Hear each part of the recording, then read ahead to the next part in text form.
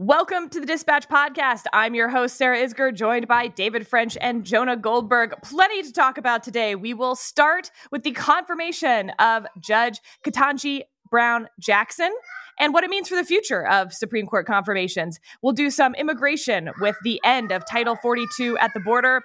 And finally, war crimes. What are they good for?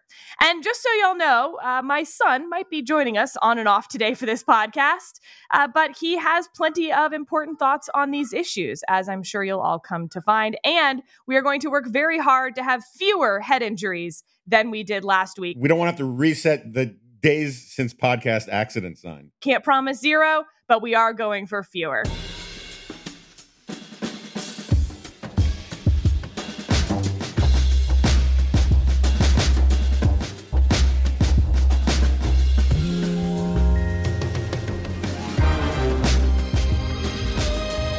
Nate, say hi.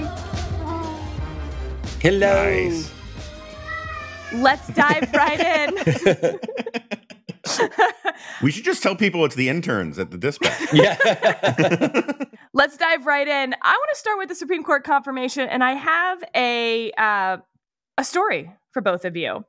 So in 1866, Andrew Johnson becomes president after the assassination of Abraham Lincoln, and he tries to nominate Henry Stanbury to the Supreme Court. But the Senate, the Republican Senate at that point, even though they are sort of the same party as Andrew Johnson, at least on paper, hates Andrew Johnson's Reconstruction policy so much that they take no action on that nomination and, in fact, pass the Judiciary Act of 1866, which removes the Senate seat entirely.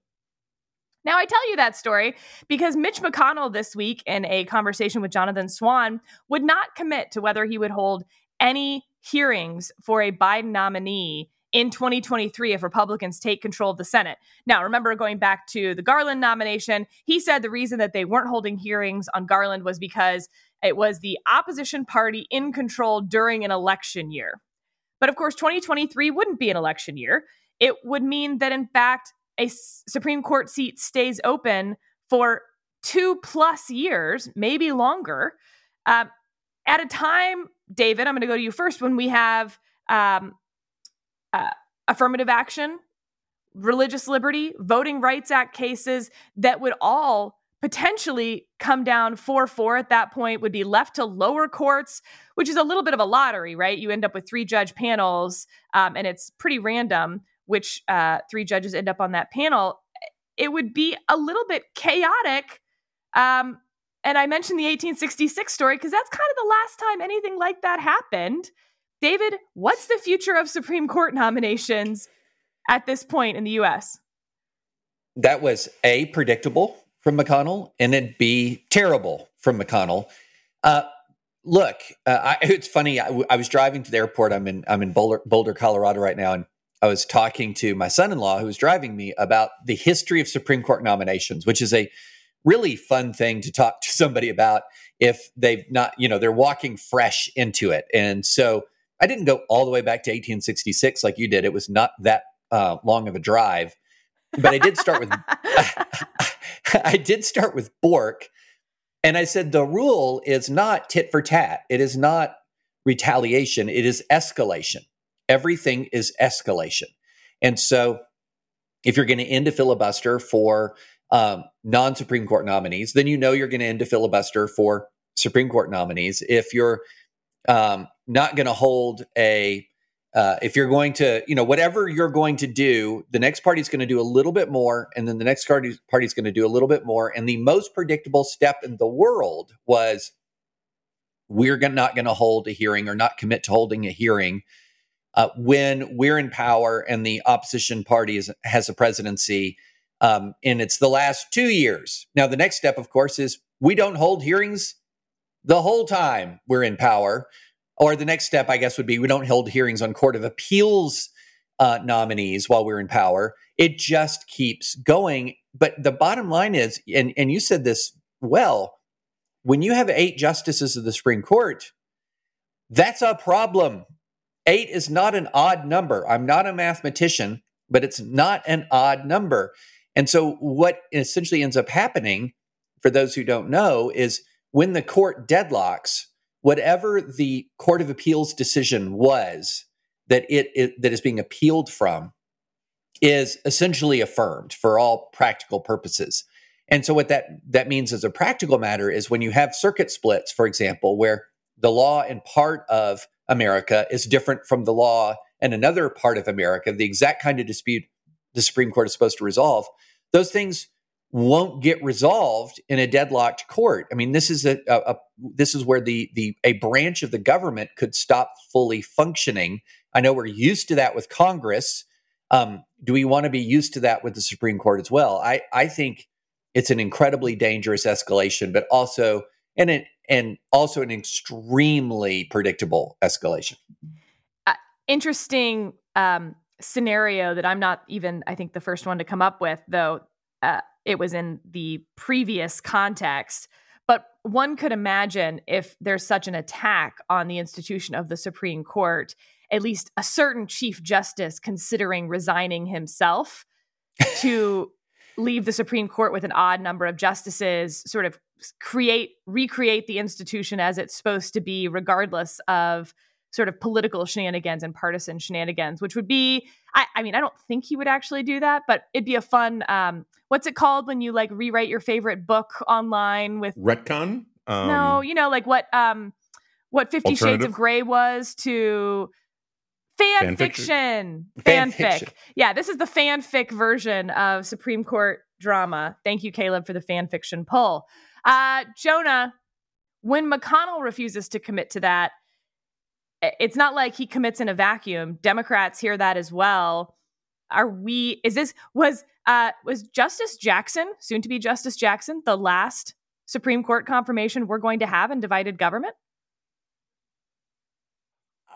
First of all, I want to say that I thought you had a more robust imagination for if you're going to do fan fiction, like where are the trials by combat? Like, I mean, I can come up with all sorts of cool, fairly bloody, weird things that, if we're going to have replace the Supreme Court with, rather than just, we'll take one member off and have an odd number again. I apologize. Yeah, I didn't include nearly enough whips and chains. Yeah, I mean, no one's swinging, no one's throwing a trident in your version of this, and I just don't get it. Anyway,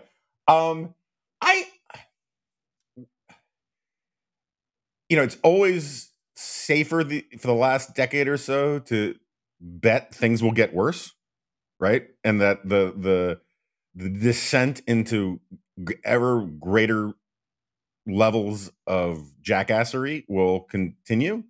I still suspect that may be not the case. Jonah here is the hopeful one, the optimist. Wow. Let's do tell. Maybe we do have more head injuries than I thought. No, I could see. Let's put it this: if it's early in 2023, so we're talking about what, like 9 months from now, 8 months from now, something like that. That might be a hard line for McConnell to hold. Well, I mean, it doesn't matter. It matters on what his Senate majority is. It matters Mitt what his Senate Romney, majority is. Susan Collins, Lisa Murkowski clearly aren't going to play along. But if he has a 4-seat majority, and hard to imagine a 4-seat majority. By the way, just look at the map. But nevertheless, McConnell is. I understand that he's. Let's put it this way. Liberals have every reason, critics have every reason, because he's got critics on the right too. Critics have every reason not to trust McConnell and expect the worst. I'm not one of those people. I have my criticisms, but I also think that he is enough of an institutionalist that I have a hard time. I don't have a hard time. I just don't think it's as likely as some might think that he will extend the Merrick Garland rule to be just an infinite permanent rule of we'll never approve any Democrat nominees. And but I could be wrong. I just think, like, if he weren't the majority leader, if it were one of the others, I could see them, one of the other contenders, I could see them caving into this spirit. But I for some reason in my gut, I'm going to take the rosy scenario here and say he's not going to throw us into the sewer even deeper. And doesn't it depend a ton on who the justice is that is retiring or has to leave? If Clarence Thomas has another health crisis and has to leave the bench, the pressure on McConnell to keep that seat open would be it would be so intense, you would even wonder if McConnell's institutionalism would be able to trump just the sheer raw self-interest of complying with the demands of the GOP base at that point. But my understanding is that my understanding is a common rumor around Washington is that he doesn't even plan on filling out this term. He just wants to set the record for the longest serving majority leader. So he's got the psychological permission to say, you deal with this, Thune or Rick Scott. I've checked the day on my calendar. I'm out. David, do you want to do just a quick album side on Groomergate? Oh gosh. Yeah, this is sort of the, what was I calling it? Not tit for tat, the escalation. So essentially what happened towards the very, very tail end of the process is the allegation from some people, this was certainly not a mainstream Republican allegation. Marjorie Taylor Greene, Molly Hemingway raising questions, was that some of the critique of Ketanji Brown Jackson around her sentencing patterns in general, and specifically for people who are been involved in child sex predation or child pornography, that they were light. Now, the actual substance of those concerns, I think Andy McCarthy at National Review probably did better than anybody in the whole media to address, and we walked through this at Advisory Opinions at length, that a ton of the critique of Judge Jackson was just off, that her sentencing in these kinds of cases was right in line with the recommendations of the U.S. Probation Office. So the attack on her, and this is Andy McCarthy's words, former prosecutor, National Review stalwart, was a smear. It was a smear. Well, a few people doubled down on that. And I mean, when I say double down, and said that if you voted for Ketanji Brown Jackson, you were pro-pedo or pro-pedophile, which is just, it's so absurd that you almost feel like you shouldn't have to open your mouth to rebut it. It's so absurd because it's a smear to begin with.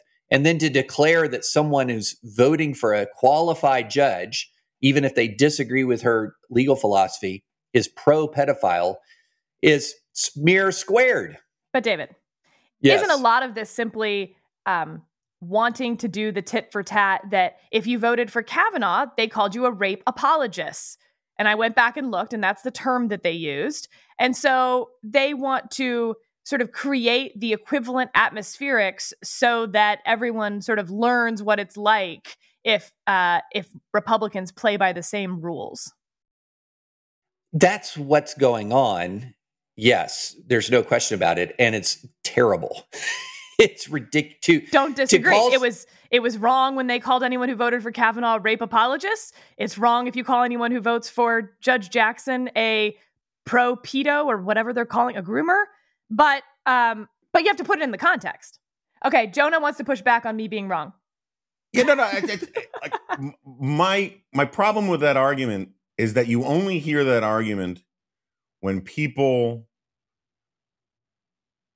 want to sort of, it's the equivalent of don't take Trump literally, yes, take him seriously, right? It's exactly that.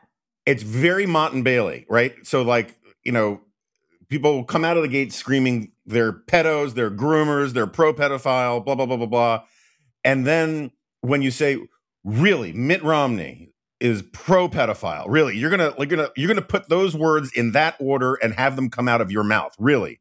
And then, look, it's very, I mean, we got to take these things in context, and you got to remember what they called us racist, or they called us rape apologists. Yeah. But unless pushed back on, they don't say that's why they're doing it, right? And I agree with you entirely. Look, it is absolutely immoral to call somebody a racist when they're not a racist, or a rape apologist when they're not a rape apologist. And to say that was so outrageous, that was so wrong, I'm now going to do the equivalent to you, is just, in a nutshell, what is wrong with our politics over the last 10 years. Well, true enough on that. Let's move to the next thing that's wrong in our politics. Maybe we should rename this podcast just What's Wrong in Politics This Week. Yeah. I mean, that's basically what everyone knows it's called. Thank you, members in the comments section. By the way, you can join the comments section by becoming a member of the Dispatch and say all of the crazy things you've ever wanted to Jonah, but without being on Twitter. It's fun. Of course, what's funny is that I end up responding to it. So you can say it about Jonah, but you will get a response from me instead. All right. So Title 42. This was the public health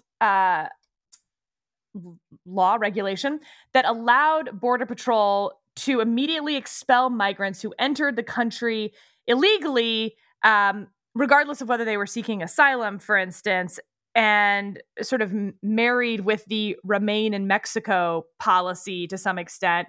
The result being a few things. One, the assumption that when they stop enforcing Title 42, that there will be a huge surge at the border. That's one assumption. But two, that what was happening was a lot of repeat entrants. So because they were simply just literally taken back across the border to Mexico, that person would simply enter the next day. So when you see numbers about, 100,000 encounters a month and how much higher that was during the last year, I don't have the numbers in front of me, but a large percentage of that, a much larger than normal percentage of that, was people who were just simply trying every day until they eventually didn't get caught. As the Biden administration says they're going to repeal Title 42, I mean, the liberal columnist headlines are quite interesting. If Biden won't address the coming surge in migrants, Democrats should. An abject Biden failure on immigration should prompt a real rethink. That's by two of the most liberal Washington Post columnists. So immigration, I think, has been lurking below the surface of a lot of the media coverage about the Biden administration, about his low approval numbers. I think it will be a much bigger factor in the midterm elections than you would know from simply reading headlines. Obviously, inflation, number one with a bullet, right? Gas prices are all tied up into that, of course. But I would put immigration as number two in some of these swing states and swing districts that the Democrats are really looking at. And the reason that you know that I'm probably right is because of how nervous vulnerable Democrats are when they start talking about these issues. So, Jonah, starting with you this time. What is the Biden administration supposed to do about immigration when Congress won't actually do anything? And so they are left with sort of executive action, which the Obama administration already learned wasn't perfect. It's interesting that there is a proposed bill floating around the Senate. I don't think you'll be surprised by the sponsors. So we have Republicans such as John Cornyn in Texas, James Lankford of Oklahoma. Yep. Democrats sponsoring the bill, Mark Kelly in Arizona, Kristen Sinema of Arizona, John Tester of Montana, Joe Manchin of West Virginia, and Maggie Hassan of New Hampshire. All right, so given that those are the Democrats you have to work with on any immigration bill, and otherwise the Biden administration is just incredibly politically vulnerable on this issue, what are they supposed to do? It's an excellent question. And other than sort of my generic rants about how Congress just doesn't do its job anymore and all that, it kind of feels like people have forgotten how to actually do this stuff, right? The institutional memory of like leaning on Congress, asking, when I was growing up following politics, presidents spent an enormous amount of time bashing Congress, whether it was run by their party or the other party, trying to get them to do the kind of legislation that they needed or wanted. It just feels like Biden has either no idea how to do that, or no desire to do it, or no institutional incentives to do it. And the last one that I find very strange. But so I don't think anything that those senators could get passed in the Senate, it can't get passed in the House. It seems to me that politically the smartest thing Biden could do, again, I'm Captain Wedge Issue and Sister Soldier, is start framing the debate entirely in ways that are helpful to those senators, right? To these moderate Democratic senators who he needs to get reelected.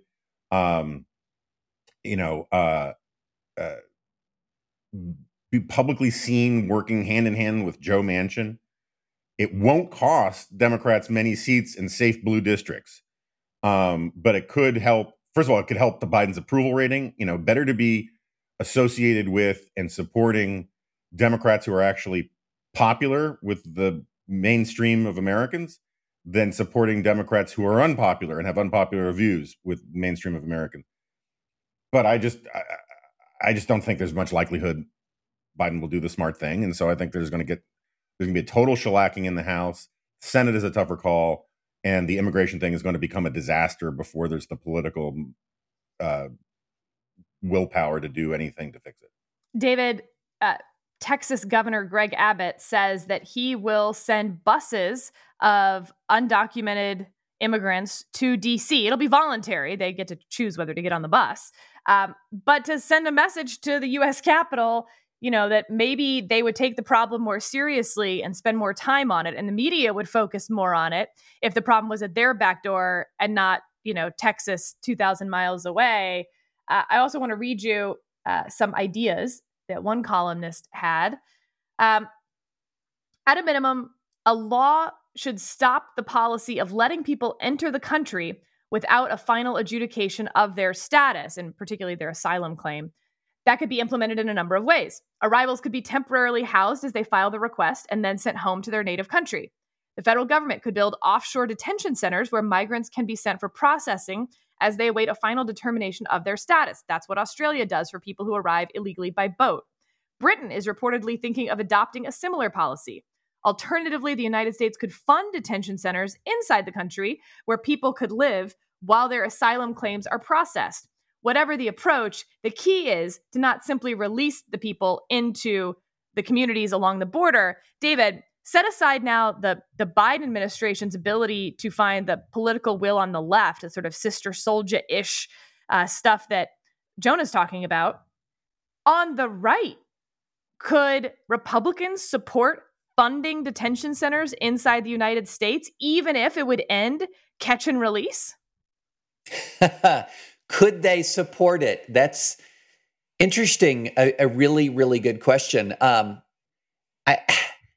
keep going back to this. What are they hearing from the base when they go home? Because it seems to be so important to determining the next 6 days of Republican activity on Fox and elsewhere, the next 6 weeks of Republican activity. What are they hearing from the base? Well, we know the catch and release is not acceptable to the base. Much more prefers remain in Mexico.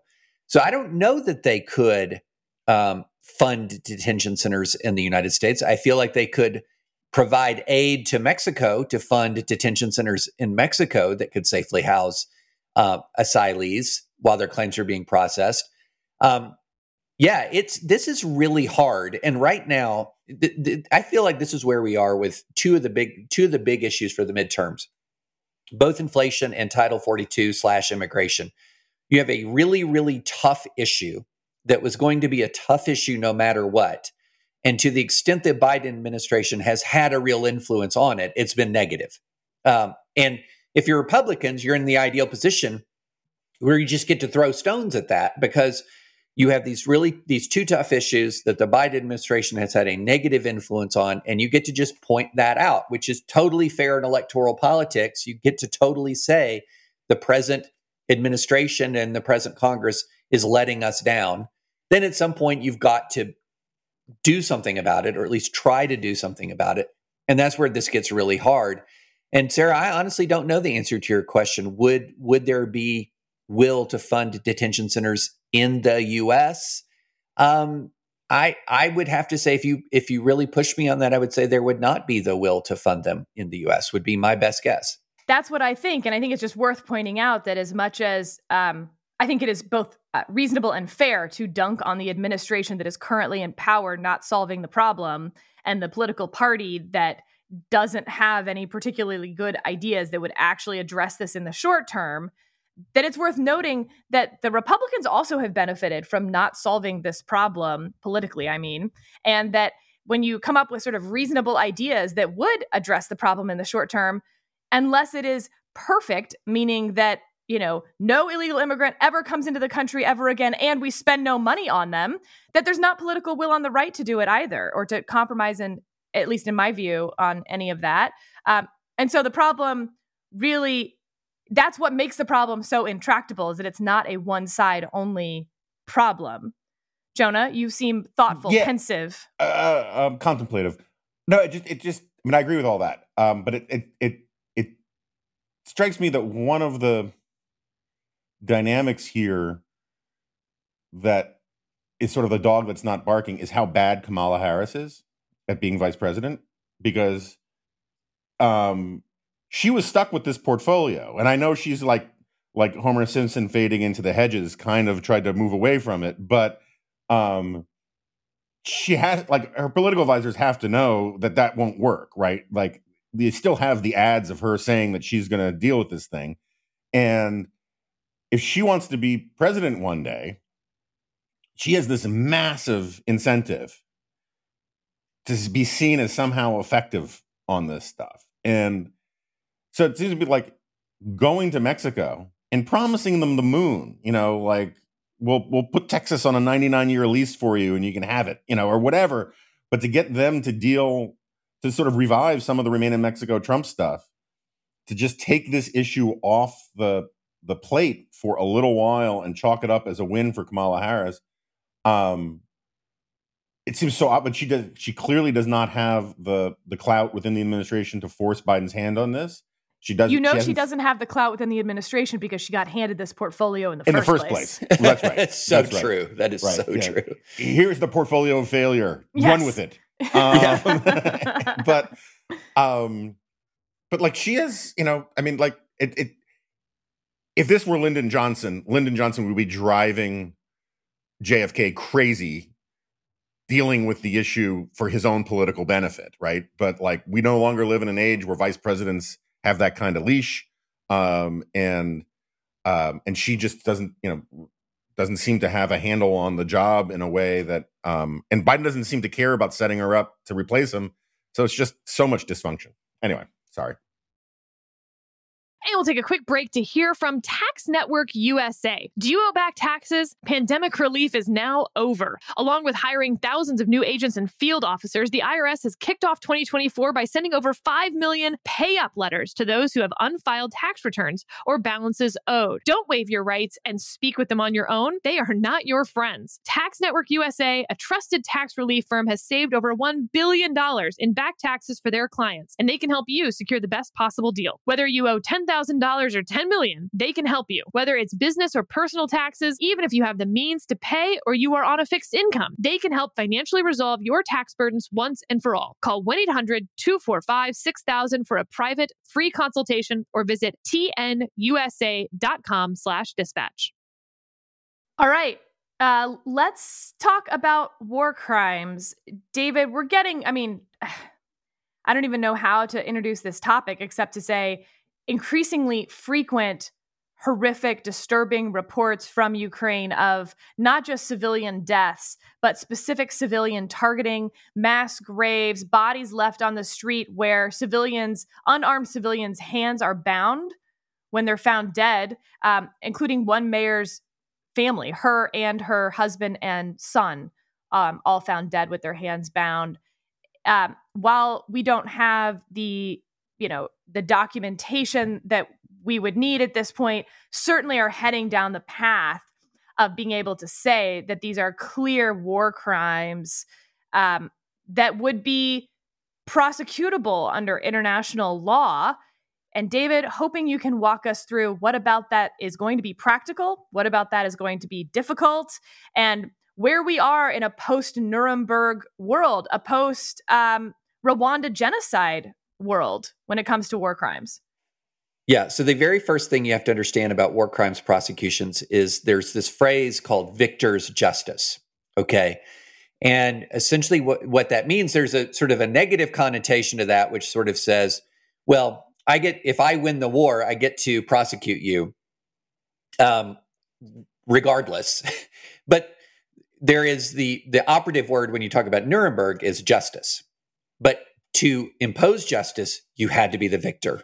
You had to seize Nazi Germany. You had to seize the leadership of Nazi Germany. When it comes to the International Criminal Court and prosecuting war criminals in The Hague, you have to have the capacity to seize these people. You have to have the capacity to obtain literal jurisdiction over the individuals who've committed the crimes. And so, therefore, you not only have to win the war, you often have to win so completely that you take into custody the leaders or generals of the military that committed the crimes. That is something that we've become accustomed to in some ways in the years of the overwhelming military superiority of the West. So if we're going to intervene in the Balkans, for example, we're going to ultimately be able to obtain custody over individuals who committed war crimes in the Balkans. If we intervene elsewhere, we're able to obtain custody. We saw victor's justice imposed on Saddam Hussein in a pretty gruesome and graphic way. Where is the reasonable possibility of victor's justice here, with the emphasis on the word justice? I think it is possible, though not likely, that you could have an overthrow of the Putin regime. But I think that is far more of a wish than a plan in any way, shape, or form. It is possible that you could have a Russian general fall into your hands as a prisoner of war. Again, that's more of a wish than a plan. But in the meantime, you can at least plan for the possibility of victor's justice. I think we should be drawing up war crime indictments. We should be documenting this meticulously. I'm glad you caveated some of this, Sarah, because we're always taking these real-time reports. You have to take them with a grain of salt. But as the days and weeks go by, the evidence is mounting, and it's overwhelming that some or most of these war crimes accusations have a real merit to them. So we need to be drawing up indictments. We need to be preparing for the possibility that some of these individuals fall into the hands of Ukraine or the international community. But there is absolutely no guarantee that will happen. And not only is there no guarantee that will happen, it is unlikely that will happen. So the ability to impose that victor's justice that we've become accustomed to since Nuremberg is unlikely. Jonah, even though David is clearly right that you can't actually impose a sentence without seizing the person, if you will, holding a war crimes trial in absentia for Vladimir Putin, if they actually have the documentation and information, would still send a powerful message to world leaders. This isn't some warlord that, nobody's heard of. This would be one of a former, G8 country leader that would be prosecuted and convicted, even without having Vladimir Putin there himself, even without being able to execute the sentence. Isn't that meaningful? Yeah, I mean, I'm fine with doing it when the time comes. I do think that starting that process now gives Putin all the more incentive to be even more barbaric and cruel, because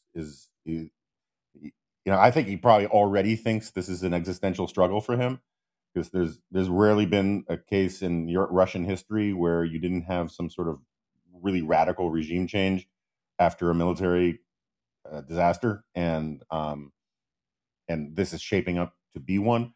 But still, if you start doing the war crime stuff prematurely,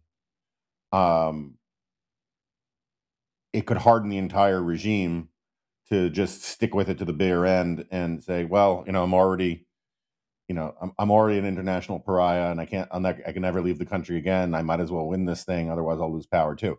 That said, get the paper moving. Start documenting all of this stuff. Get your ducks in a row. I got no problem with doing any of that, and I think we should be doing that.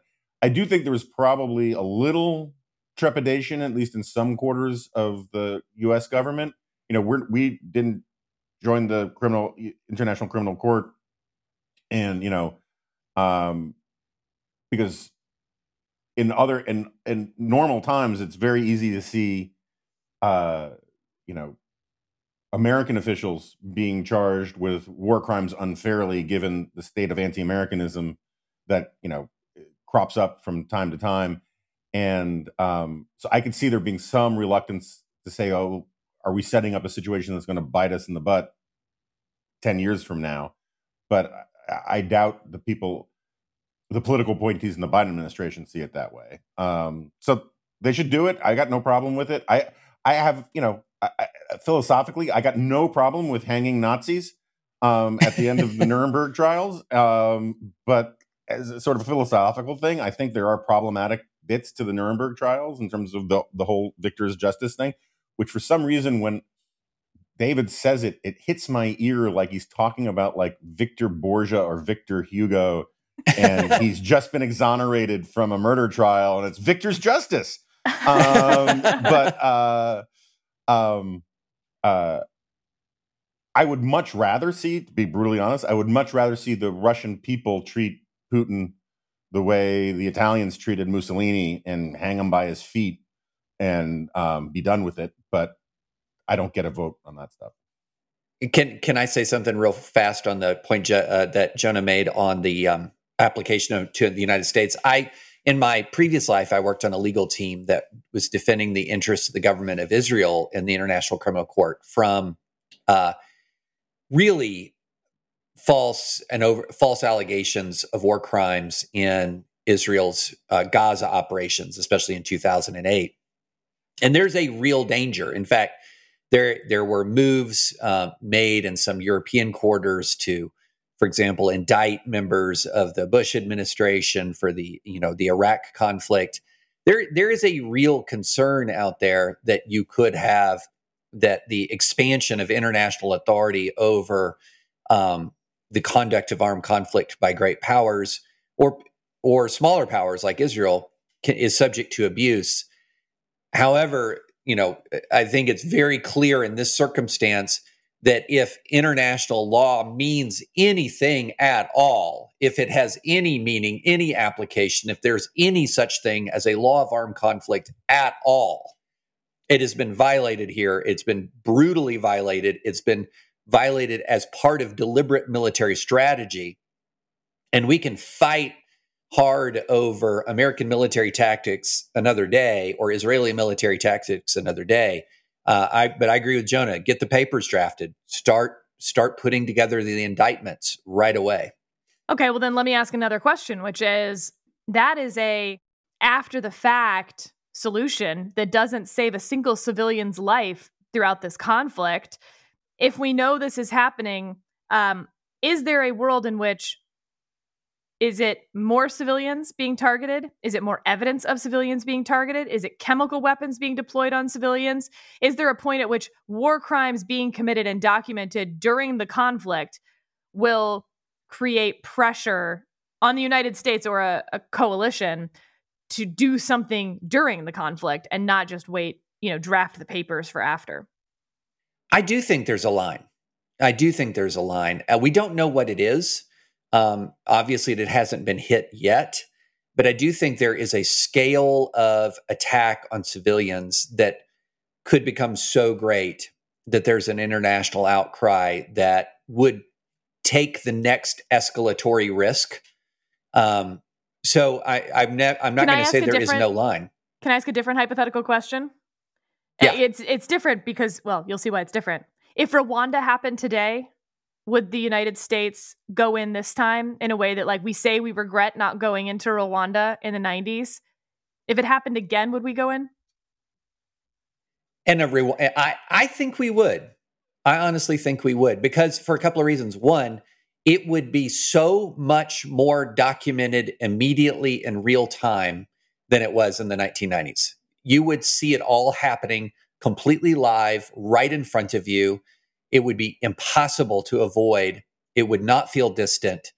And I think we would. I think that the timing of it was particularly unfortunate from the standpoint of American intervention, because remember, we had just gone into Somalia for purely humanitarian reasons, and that had gone badly. And so there was perhaps a particular reluctance. Also, there was this sort of thought that Rwanda was much more sort of in the quote unquote French sphere of influence. And France was sitting on its hands. And I think it would be different. I think it'd be different today. Maybe I'm Pollyanna-ish, but I think it'd be different. Heaven forfend, I impugn lawyers in a podcast where I'm outnumbered 2-1 by lawyers. But there's this, stipulated. I don't want us to get into the fight. I don't want World War III, blah, blah, blah. Global nuclear, thermonuclear wars would ruin my year, all that kind of stuff. Fine. But there's something weird about saying, okay, so if Putin goes next level with chemical weapons or more, or even worse atrocities, that's when the lawyers are going to get mad. And it would be better, it seems to me, if we had laid down some markers saying, hey, look, this won't be a NATO operation, but the Polish army is going in and we're going to back it to the hilt. Because I think right now the Polish army could straight up defeat the Russian army in Ukraine. And, Poland doesn't have to do it as a NATO thing, but they want they need our moral support, our backing. And if they start using chemical weapons on population centers, the idea that the threat is, okay, the gavels are coming down, baby, rather than, the tanks are rolling, I think is a misplaced way to approach this, because Putin's a lot more afraid of a good military intervention than a good legal intervention. You hit on something that not enough people are talking about, Jonah, and that is, we talk about Western military intervention in an all or nothing kind of context, and that we shouldn't do that. It is not the case that it is either Ukraine alone versus Russia or all of NATO plus Ukraine versus Russia.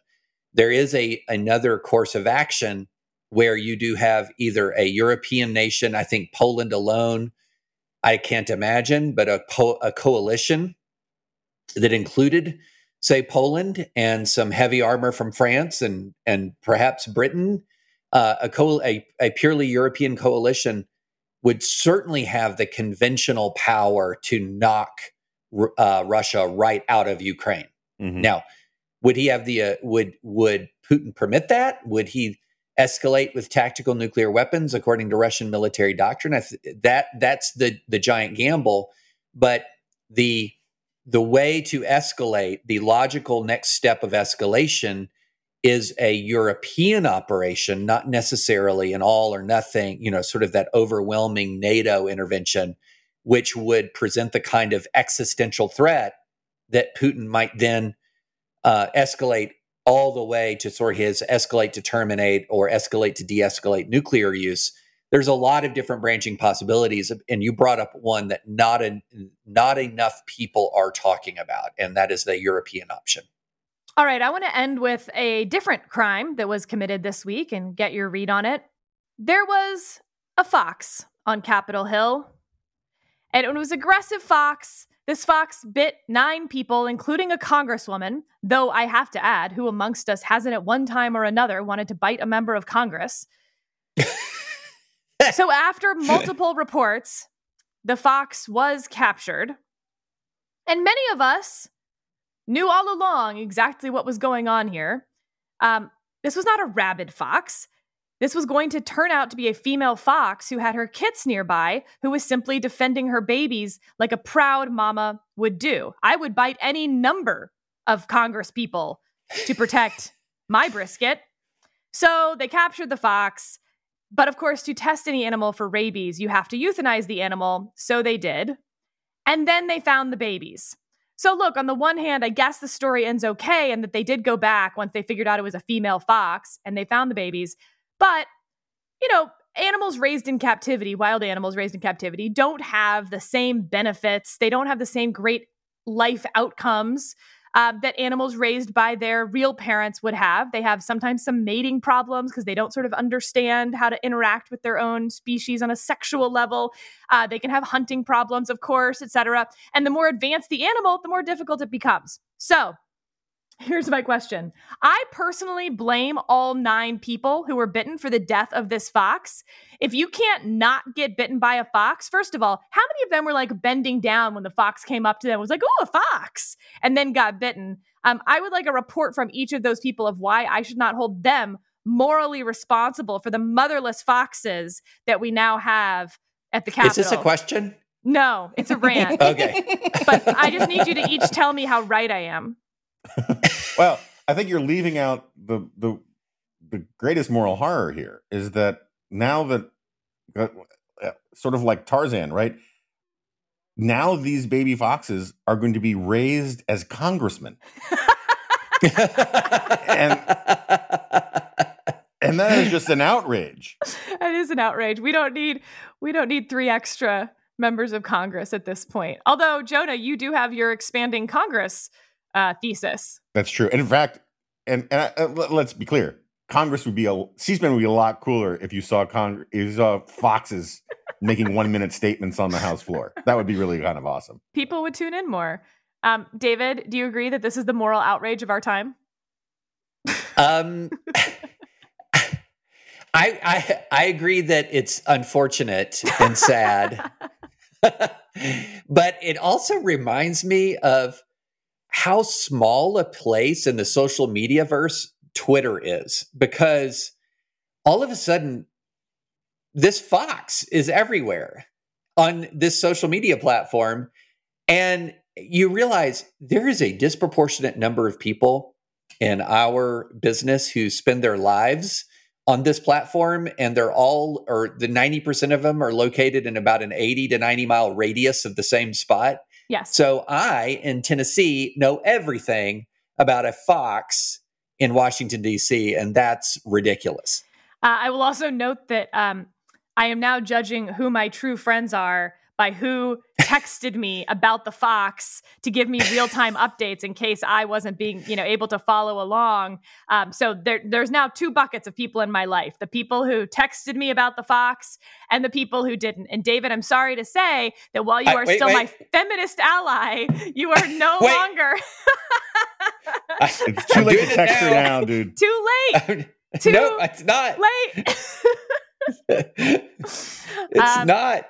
I want to come back to the image of like Louis Gohmert approaching the brisket and just and I would just bite him.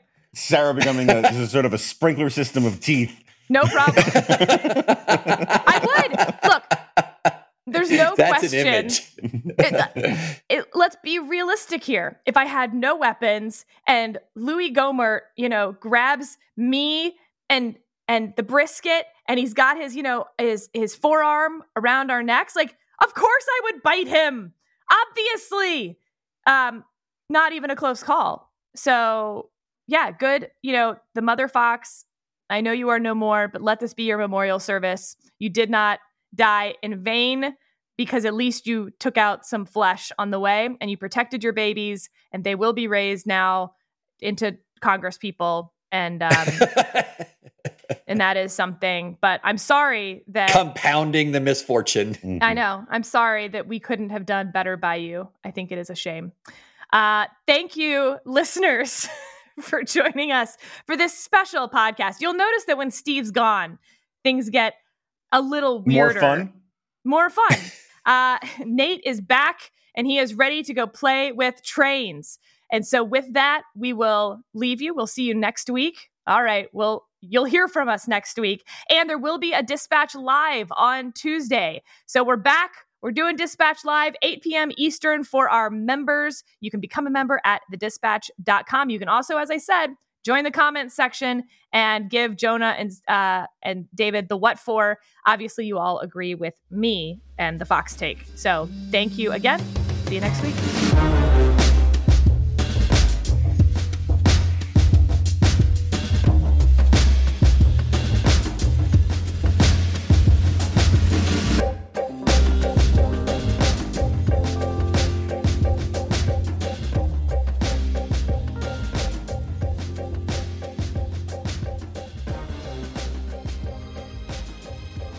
Sorry, my cat just fell off the table.